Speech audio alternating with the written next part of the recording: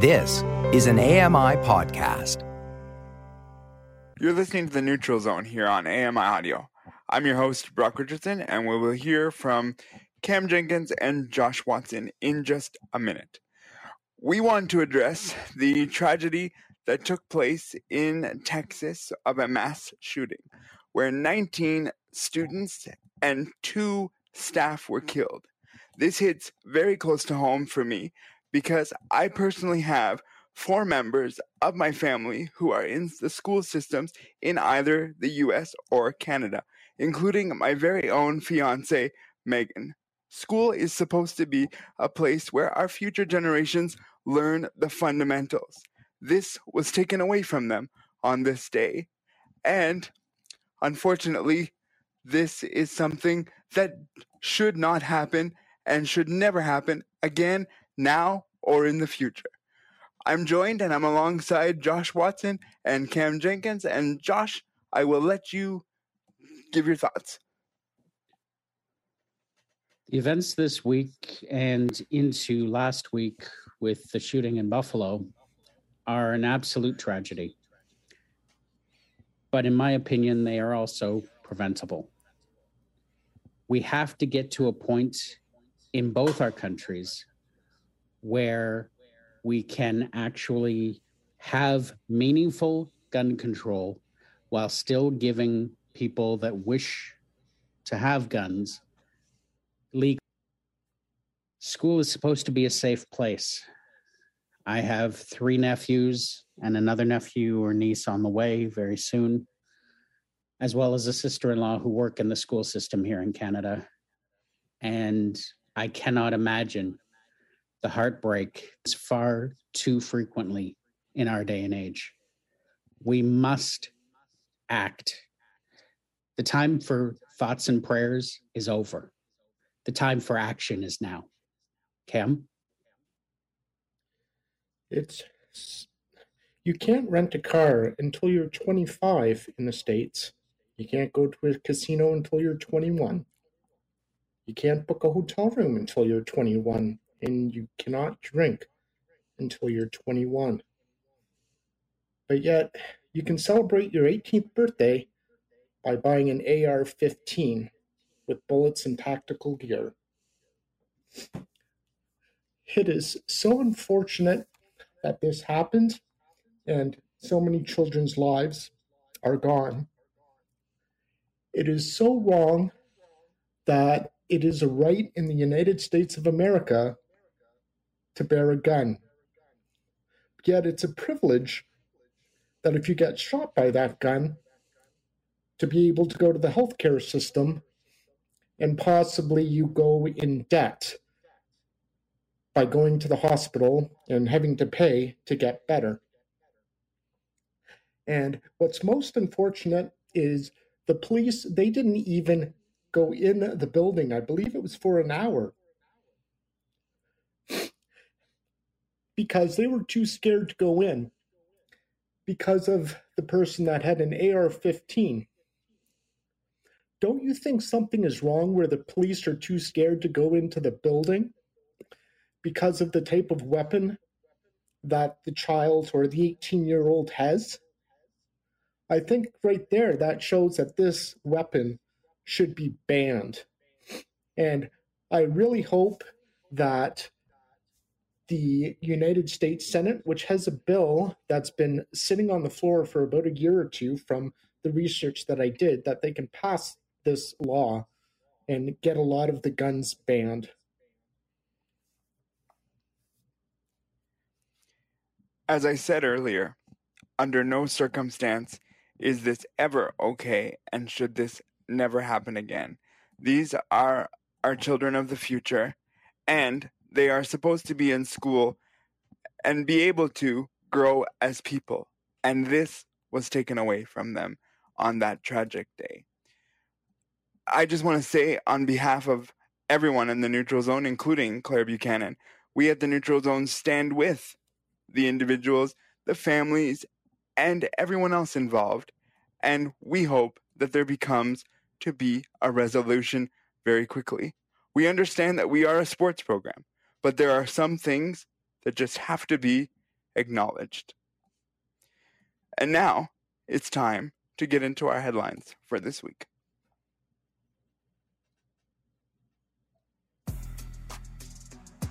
The Professional Women's Hockey Players Association has an agreement with two major companies involved in the Los Angeles sporting scene to explore starting a pro women's hockey league. It's great that women's hockey is getting its due service. It is unfortunate, though, that the two leagues couldn't come together, because by the two leagues coming together, they could have had an opportunity to be able to be with the NHL. So it's great that they have a league, but it's unfortunate that they can't be affiliated with the NHL. Toronto Maple Leafs defenseman Mark Giordano has signed a 2-year extension with the Toronto Maple Leafs of an annual salary of $800,000. I have a simple response. I love this signing. However, if I'm speaking directly to the brass that is the Toronto Maple Leafs, this man took a hometown discount of possibly $200,000 to $300,000 to be able to allow for more players to be on this team. So don't take that for granted and do your jobs. The Canadian Football League thought that they had a tentative collective bargaining agreement last week. However, the players voted no on that agreement. As of right now, we are not sure where this is going to lead. However, there has, as of last night, been an update to this story. The CFL and the CFLPA have agreed on a new tentative agreement as of late last evening. According to sources, CFL teams will have 7 Canadian starters and 21 in total on rosters this year. In 2023, that number increases to 8, with one being what will be called a nationalized Canadian, an American who has spent either 5 years in the CFL or at least 3 with the same team. Clubs will also have the option to rotate 2 nationalized Canadians for up to 49% of the snaps. Teams can move to 3 nationalized Canadians in 2024, but the 2 franchises that play the most Canadians at the end of the season will receive an additional second-round draft picks. Additionally, the CFL will provide $1.225 million in a ratification pool for players. The salary cap this year will remain at $5.35 million and will increase to $5.51 million in 2023 and increase to $5.99 million by 2028. This is wonderful news for the CFL. It brings some stability and some closure to these labor negotiations. The CFL preseason starts tonight, so let's play some football. The Toronto Raptors star Pascal Siakam was selected to the All-NBA third team, the second time he has been named an All-NBA player in his career. Siakam dominated in all areas of the floor, averaging 22.8 points per game, 8.5 rebounds per game, and 5.3 assists. It's great to see that Siakam, was able to get back to his old form, because I know he had a bit of a bad go of it with injuries and then being in the bubble and then having a shortened season. It has been very hard for Pascal Siakam, but it looks like Spicy P is back, and I think you're going to see his best season be his next season. Those are your headlines for this week. Let's check in on our Twitter poll. Last week's question was, who do you think will win the Battle of Alberta in the Stanley Cup playoffs? Well, 92% of you said Calgary and only 8% of you said Edmonton. Congratulations to those 8%, as you were correct. Edmonton did win the Battle of Alberta, which we will talk in depth a bit later on in the program.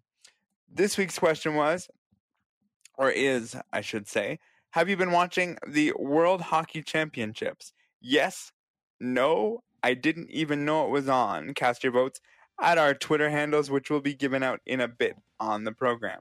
Coming up next, we're going to talk about some para-sports events that have happened and ones that will be coming up this weekend. Stay tuned for that conversation and much more on the Neutral Zone. We'll be right back.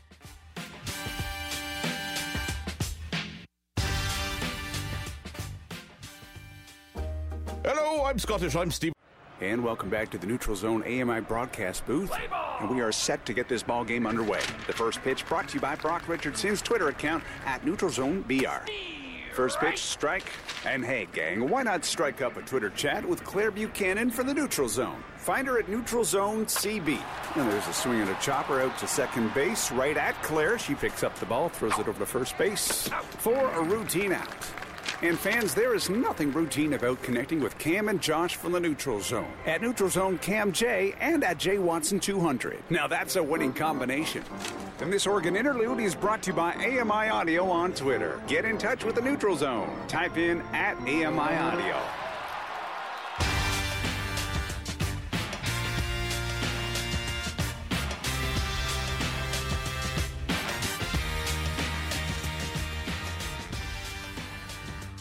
Welcome back to the Neutral Zone on AMI Audio.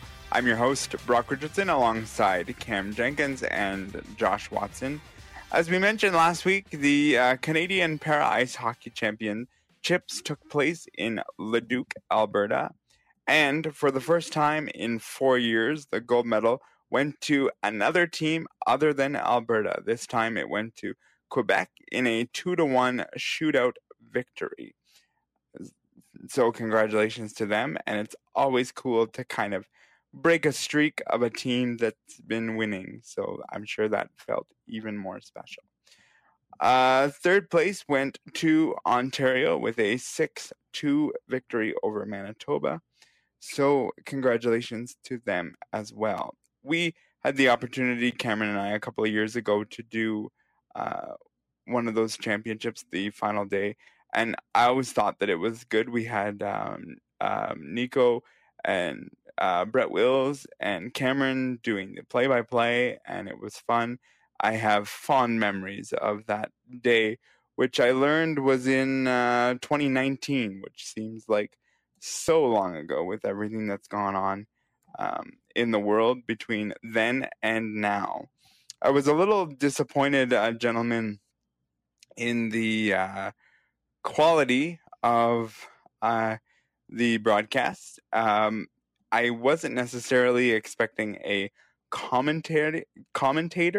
However, I was expecting to sort of hear the noise of the venue to get kind of the feel of the game, and I didn't get that. And for individuals who are blind and partially sighted, that would be tough to follow in watching when you don't have any concept of where things are on the ice. And so having just even the audio might be a little more helpful, because at least maybe you'd know by cheering whether there was a goal or not. With silence, I was a little bit disappointed. Any quick thoughts from either of you on this event? Josh? You know what? It's a fun event. I remember going to the 2019 championship as a spectator. Brett actually invited me to come down because he was going to be working. So I did get a chance to see you gentlemen in action, and kind of spurred my interest in getting involved with the Neutral Zone. Obviously, congratulations to Team Quebec on their win over Alberta. Alberta has been a juggernaut, if you want to say, in this event in the past. And of course, we'd be remiss if we didn't congratulate Team Ontario, who many of us know players on that team, as they came in third. So a great weekend all around, and yeah, very exciting. I wish I'd had a little more time to watch some of it, but I can imagine the level of competition was very high, and the results very, very interesting. Yeah, I watched a little bit of it myself, and yes, it was a little bit disappointing with the coverage that was there. However, it gets to a point where, should we be happy that there was coverage at all? Because even a couple of years ago, there was absolutely no coverage. Or should we expect that it's going to be good coverage when it is on? So that's kind of always the struggle that I think about, now that a lot of para competitions are happening, and, more and more of them are being put on YouTube as an example. As to the tournament itself, it was nice to see somebody other than Alberta kind of come through with the win. Quebec, it's very much an up-and-coming team. They are very quick. They're very fast to get in on the forecheck as well. And as Josh mentioned, we know a lot of the Ontario players, and Ontario is a young team. So it was nice to see them get the bronze. And I think with a couple of years of playing together with such a young team, I think you're going to see them do a lot better than bronze and possibly go for the gold within the next couple of years as well.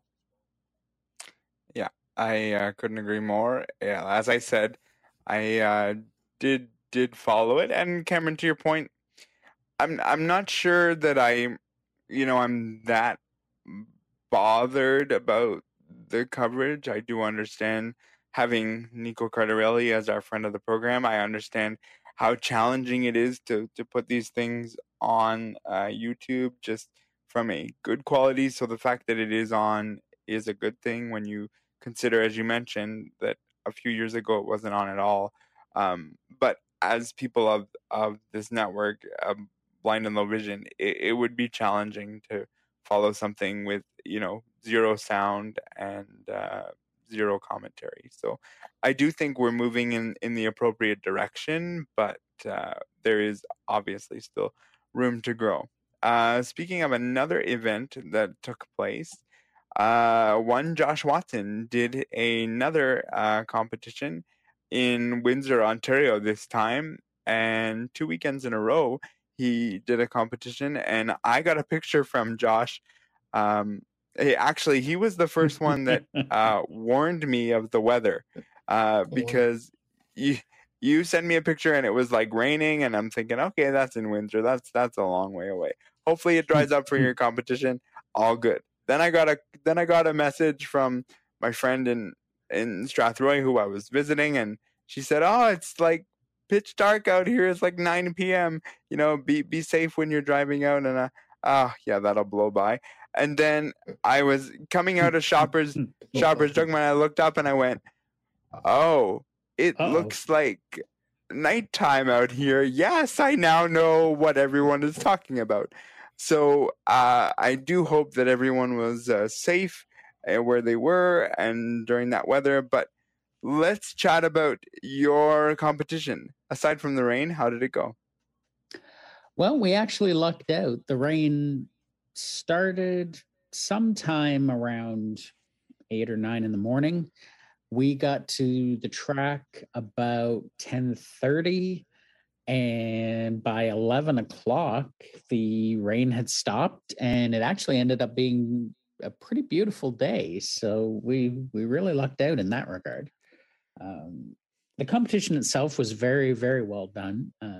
It is a competition called the Johnny Loring Classic, which is put on at least partially by the University of Windsor Athletics Club, which is a very strong athletics club in the province, and held at the University of Windsor Alumni Stadium, which is one of my favorite venues to throw at. The competition itself went okay. It didn't quite go as well as the meet here in the city, the Ontario Parasport Games.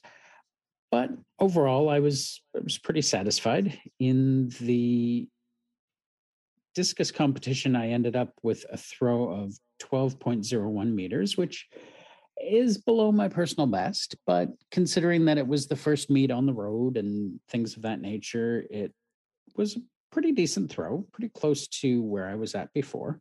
And when it came to shot put, I ended up with a 5.75 meter throw, which again is a little bit lower than last week. But under the circumstances, knowing that I'm still learning how to get back into these events after a couple of years off, I was pretty satisfied overall.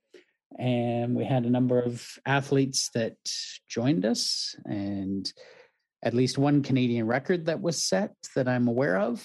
So it was a good day all around for myself and my team. So very happy.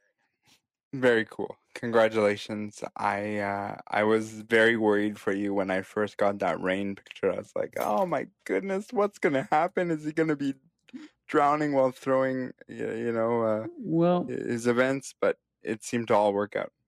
it did. And let's just say I've never packed a car faster in my life. Yes. It's like your own version of Amazing Race. Let's Pretty get much, in the pretty car much. before. Yeah, Go, absolutely. go, go, go, go.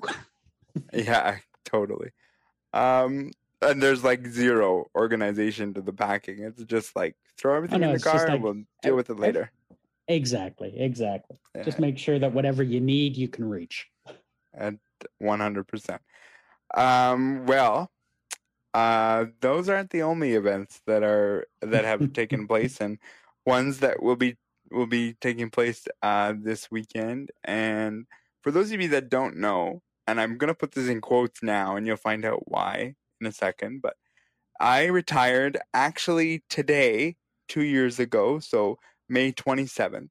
I put out my retirement announcement, and I said that I would not be competing with the national team anymore from that point.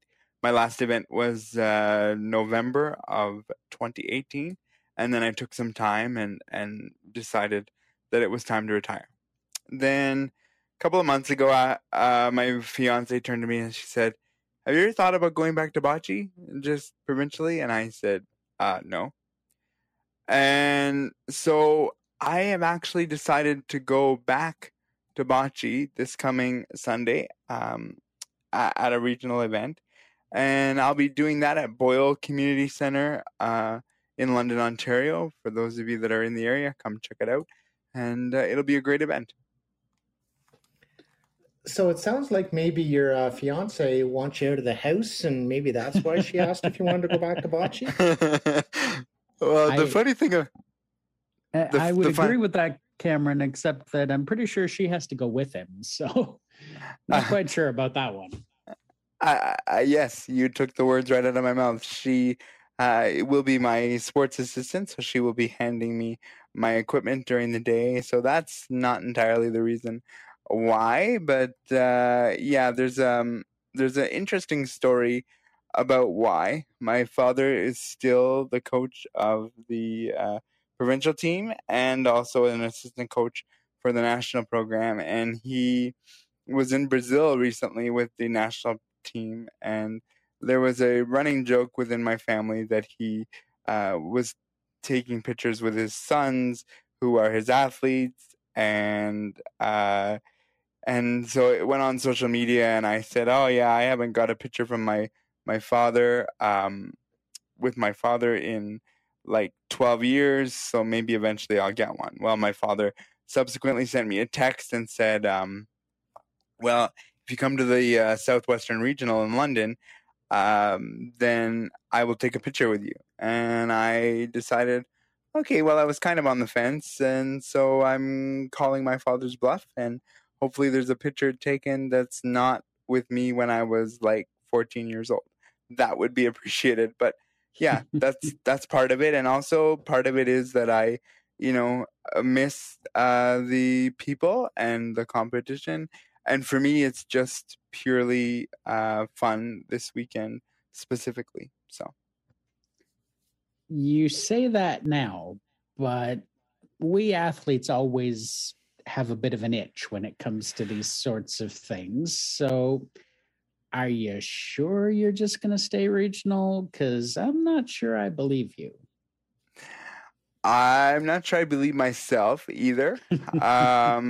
But what I can tell you is that given the opportunities that have been presented to me through AMI over the last, 5-6 years, it does keep me busy. And so, this job keeps me busy. And so for me, for now, it's just going to be recreationally, and I'll play regionals, provincial championships, and possibly nationals, not this year, but next year. This year at national championships in London, Ontario, again, I will be commentating the event from that perspective. So I kind of came back in at a weird time because I got both sides of it going on right now. Yeah. Well, given the help you gave me at the Ontario Parasport Games, I will definitely tune into your commentary because I think that will go a long way to helping me better understand the sport because it's quite technical and quite challenging to follow if you're a novice. So, congratulations. Thank you, and we'll see how the event goes and whether I can actually hit the little white ball that I'm supposed to this weekend, or if it's like, wow, that was really off. But I'll report back to you guys in the audience next week, and I'll let you know how things are gonna go. But yeah, check it out this weekend at the Boyle Community Centre in London, Ontario, if you wish to attend. With that, that is all of the Parasport events that have taken place now and in the future. We're going to switch gears to the Battle of Alberta, a crazy game that took place, and there's a little bit of an elephant in the room as well. Stay tuned for that conversation and more next on the Neutral Zone. We'll be right back.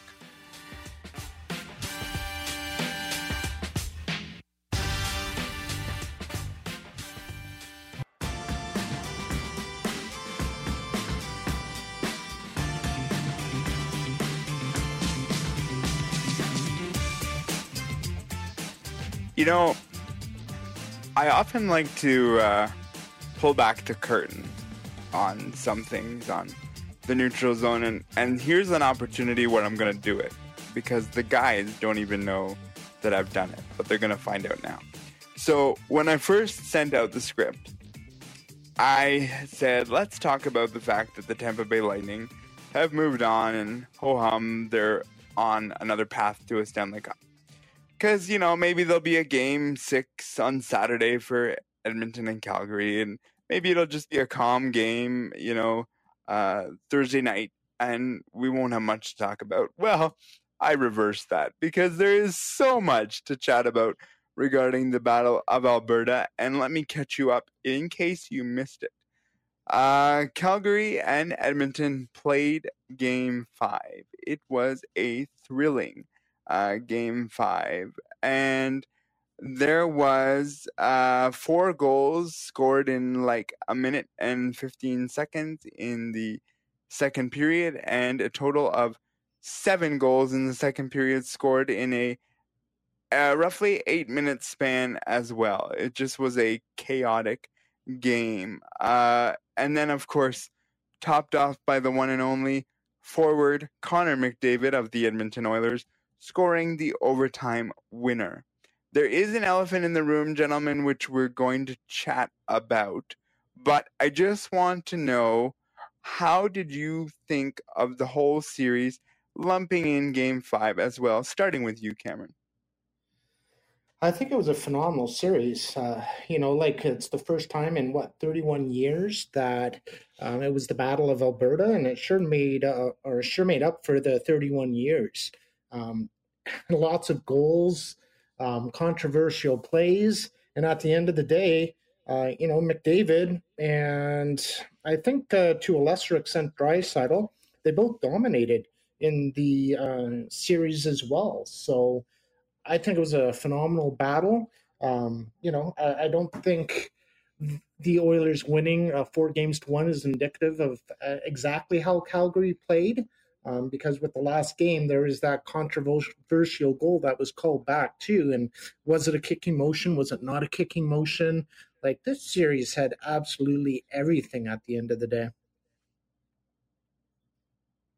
Yeah, it was absolutely incredible to watch. I don't often record sporting events, but I recorded these games because there was just so much action, so many crazy plays and crazy hits, and whether it was, you know, Lucic running over Mike Smith and Mike Smith having to leave the game for concussion protocols when he didn't want to, or the controversial goal in Game 5. As Cameron said, was it a kicking motion? Was it not? I personally don't think it was, but I think we're going to be getting into that. It was just a wild and crazy series, and I'm not going to lie. I fully expected, with the way Calgary played in the regular season, that they were going to manage Edmonton just fine, and they did not. So it just shows what a team can do. And when you consider the fact that Draisaitl was basically on one leg due to an ankle injury, if I remember correctly, it's just incredible what they were able to pull off. And I don't think you can underestimate the contribution of former Maple Leaf Zach Hyman to their success in this series.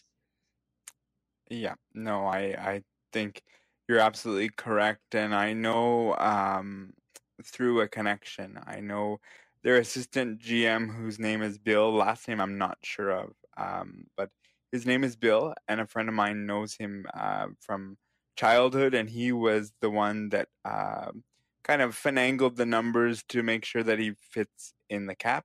He's their capologist, and so him and I've been joking all week of you should talk to that guy that signed Zach Hyman or ripped him away from the Toronto Maple Leafs, whichever way you want to look at this. But yes, I agree 100% that Zach Hyman was a pivotal component of this series. And I want to just say, because I said it last week, so I'll just continue with the trend. 31 years ago, it was a good year. It was 1991, and that was the last time we saw this battle, and so it lived up to the hype, and it was just great to watch both teams play. And it started with like a 9-6 game for Calgary, and you just thought, what are we getting into? And it definitely lived up to the hype. Let's chat about that elephant in the room that I did discuss. Blake Coleman, the centerman for the Calgary Flames, got the fifth goal called back because there was a distinct kicking motion which would have led them to take the lead. I'm going to lead on this one, and then I'll go to Cameron. I'm going to tell you that, quite honestly, I don't know how it is you could have said that was a distinct kicking motion. Every time I look at reviews, there has to be overwhelming evidence to determine whether the call gets called back. I personally do not see there being overwhelming evidence on this.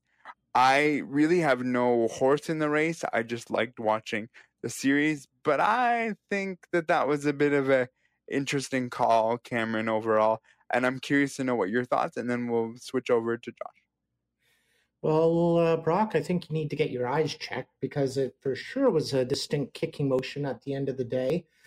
He was going right towards the net, and you could see that he put his foot out, and he was able to push that right into the net. And he was saying, I was trying to stop to not go right into the net.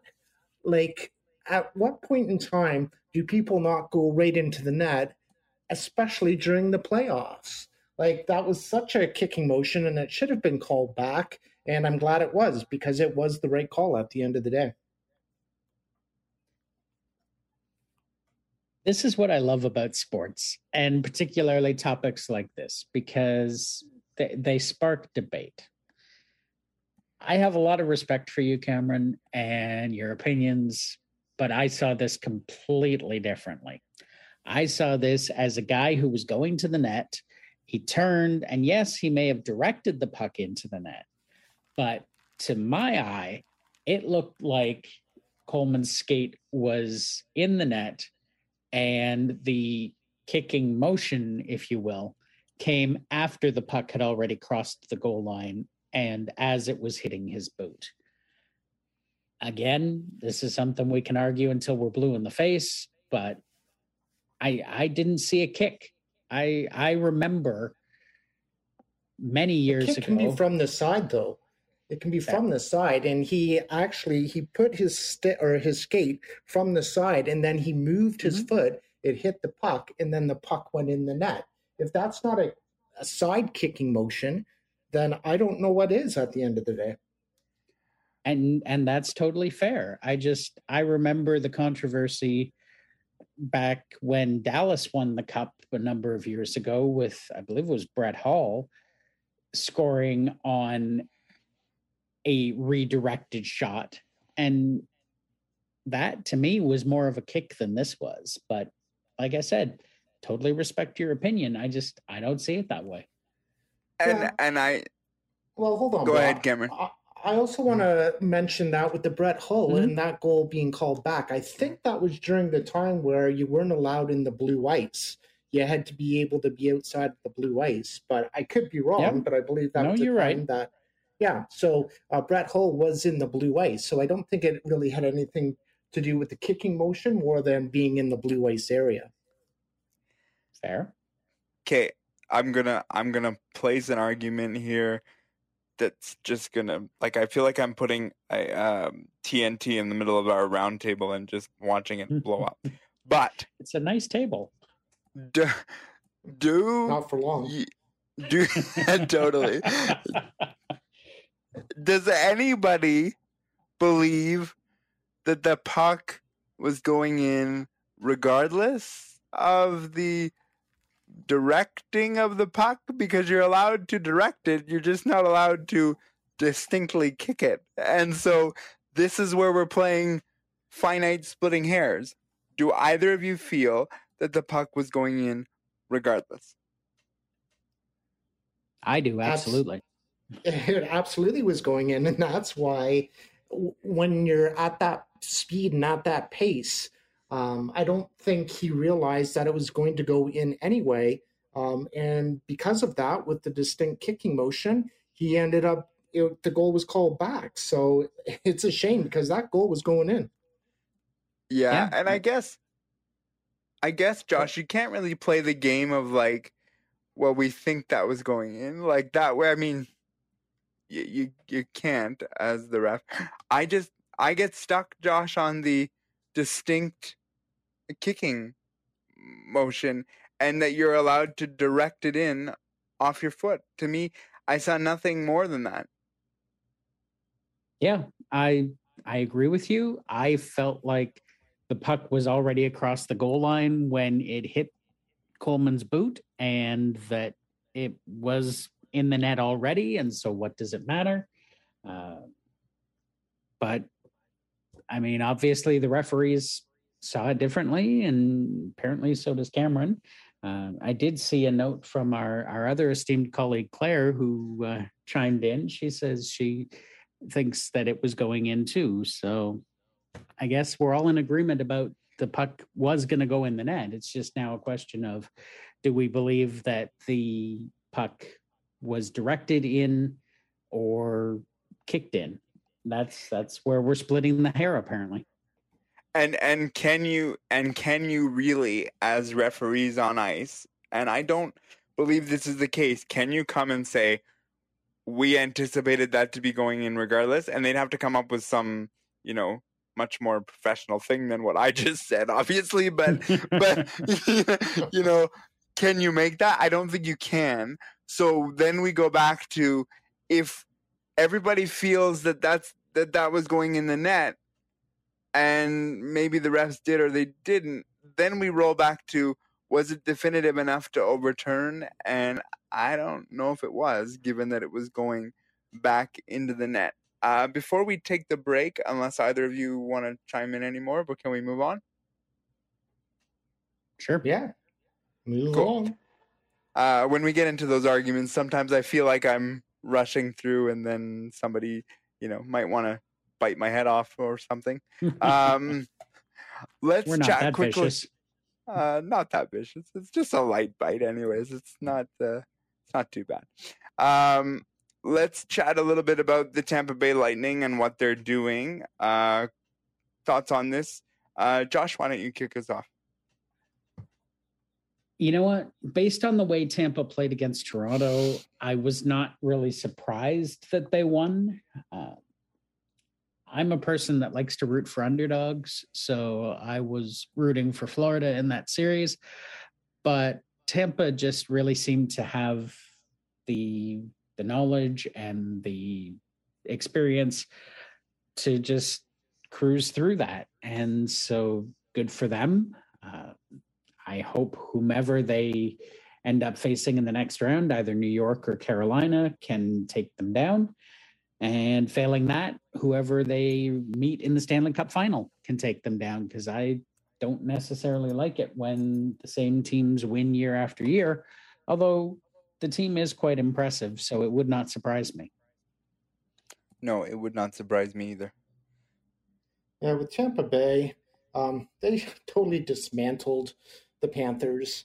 And, like, I never want, like, any team that ends up winning the President's Trophy, you can almost put it on the board that they're not going to win the Stanley Cup and be lucky to get out of the first or second round.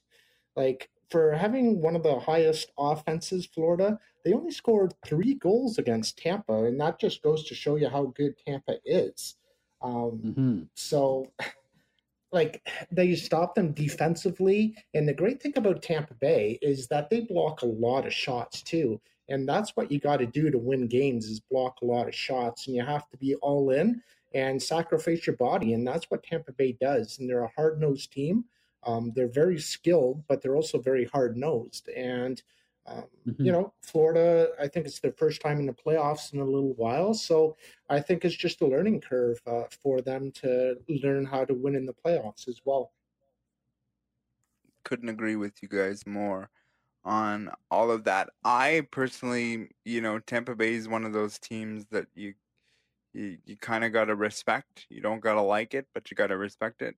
They're doing what they need to do, and that's respectable. And either if they play Colorado, St. Louis, or Calgary, it's going to be a good series either way. And we'll see what happens. And I love John Cooper as coach. Coming up next... Oh, sorry. Go ahead. I was just going to say Vasilevsky as well. I think you got to give a lot of kudos to Vasilevsky because he has a .981 save percentage through that entire series. So I think he's also a big reason why they were able to stop the offense of the Florida Panthers. Absolutely. I again, agree totally. Coming up next, we're going to chat a little bit about Nazem Kadri being in the media and give our thoughts, plus a little bit of the Toronto Blue Jays. Stay tuned for those conversations next on the Neutral Zone. We'll be right back.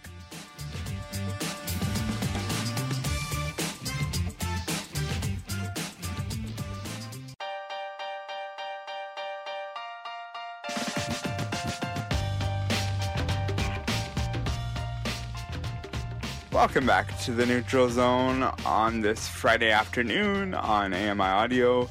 Wherever you're tuned in, we appreciate it, whether it's across the country, on podcast, or on Radio Player Canada, on your mobile device, your TV, wherever you're listening. We appreciate it. And I just want to shout out a few people who've reached out who gave us some thoughts on segment 1, and we do appreciate it. We thought that it was important to mention. And so thank you for the feedback as we were going through it. Let's chat about something that I never liked chatting about. I actually had to look this one up because Nazem Kadri has been in the media because after a recent game against the St. Louis Blues, he was the subject of being, quite frankly, bullied online.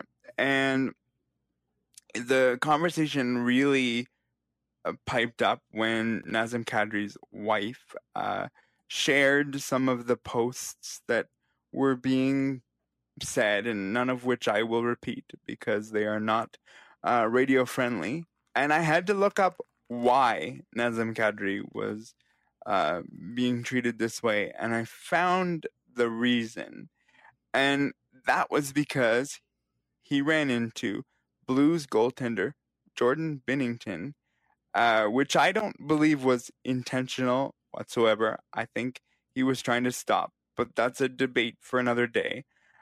I'm curious from you guys, what do you think about what's gone on with Nazem Kadri? Josh, start with you. First and foremost, racism of any kind is wrong. We are in 2022. It is about time that we stopped judging people based on the color of their skin. or the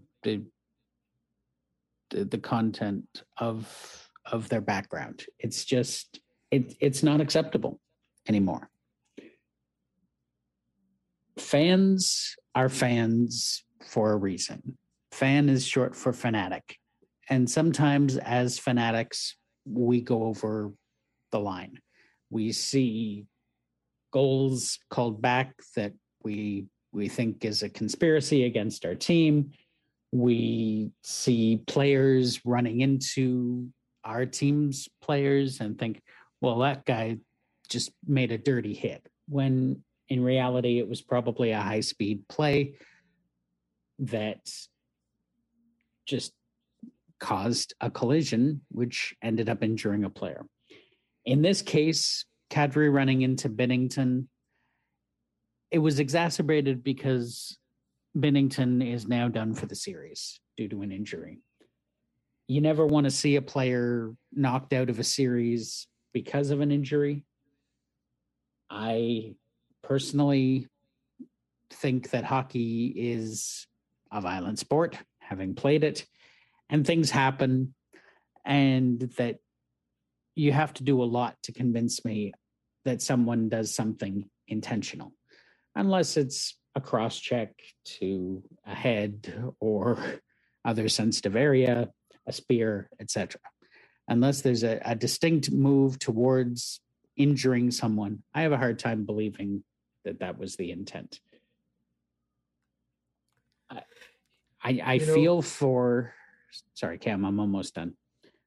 I feel for Binnington. You never want to be knocked out of a series. But for fans to go after Nazem Kadri, I just think is wrong. Yeah, racism should have no part in any facet of sports or organizations. And if Nazem, if he did it accidentally on purpose and hit the goalie, well, then criticize him for that.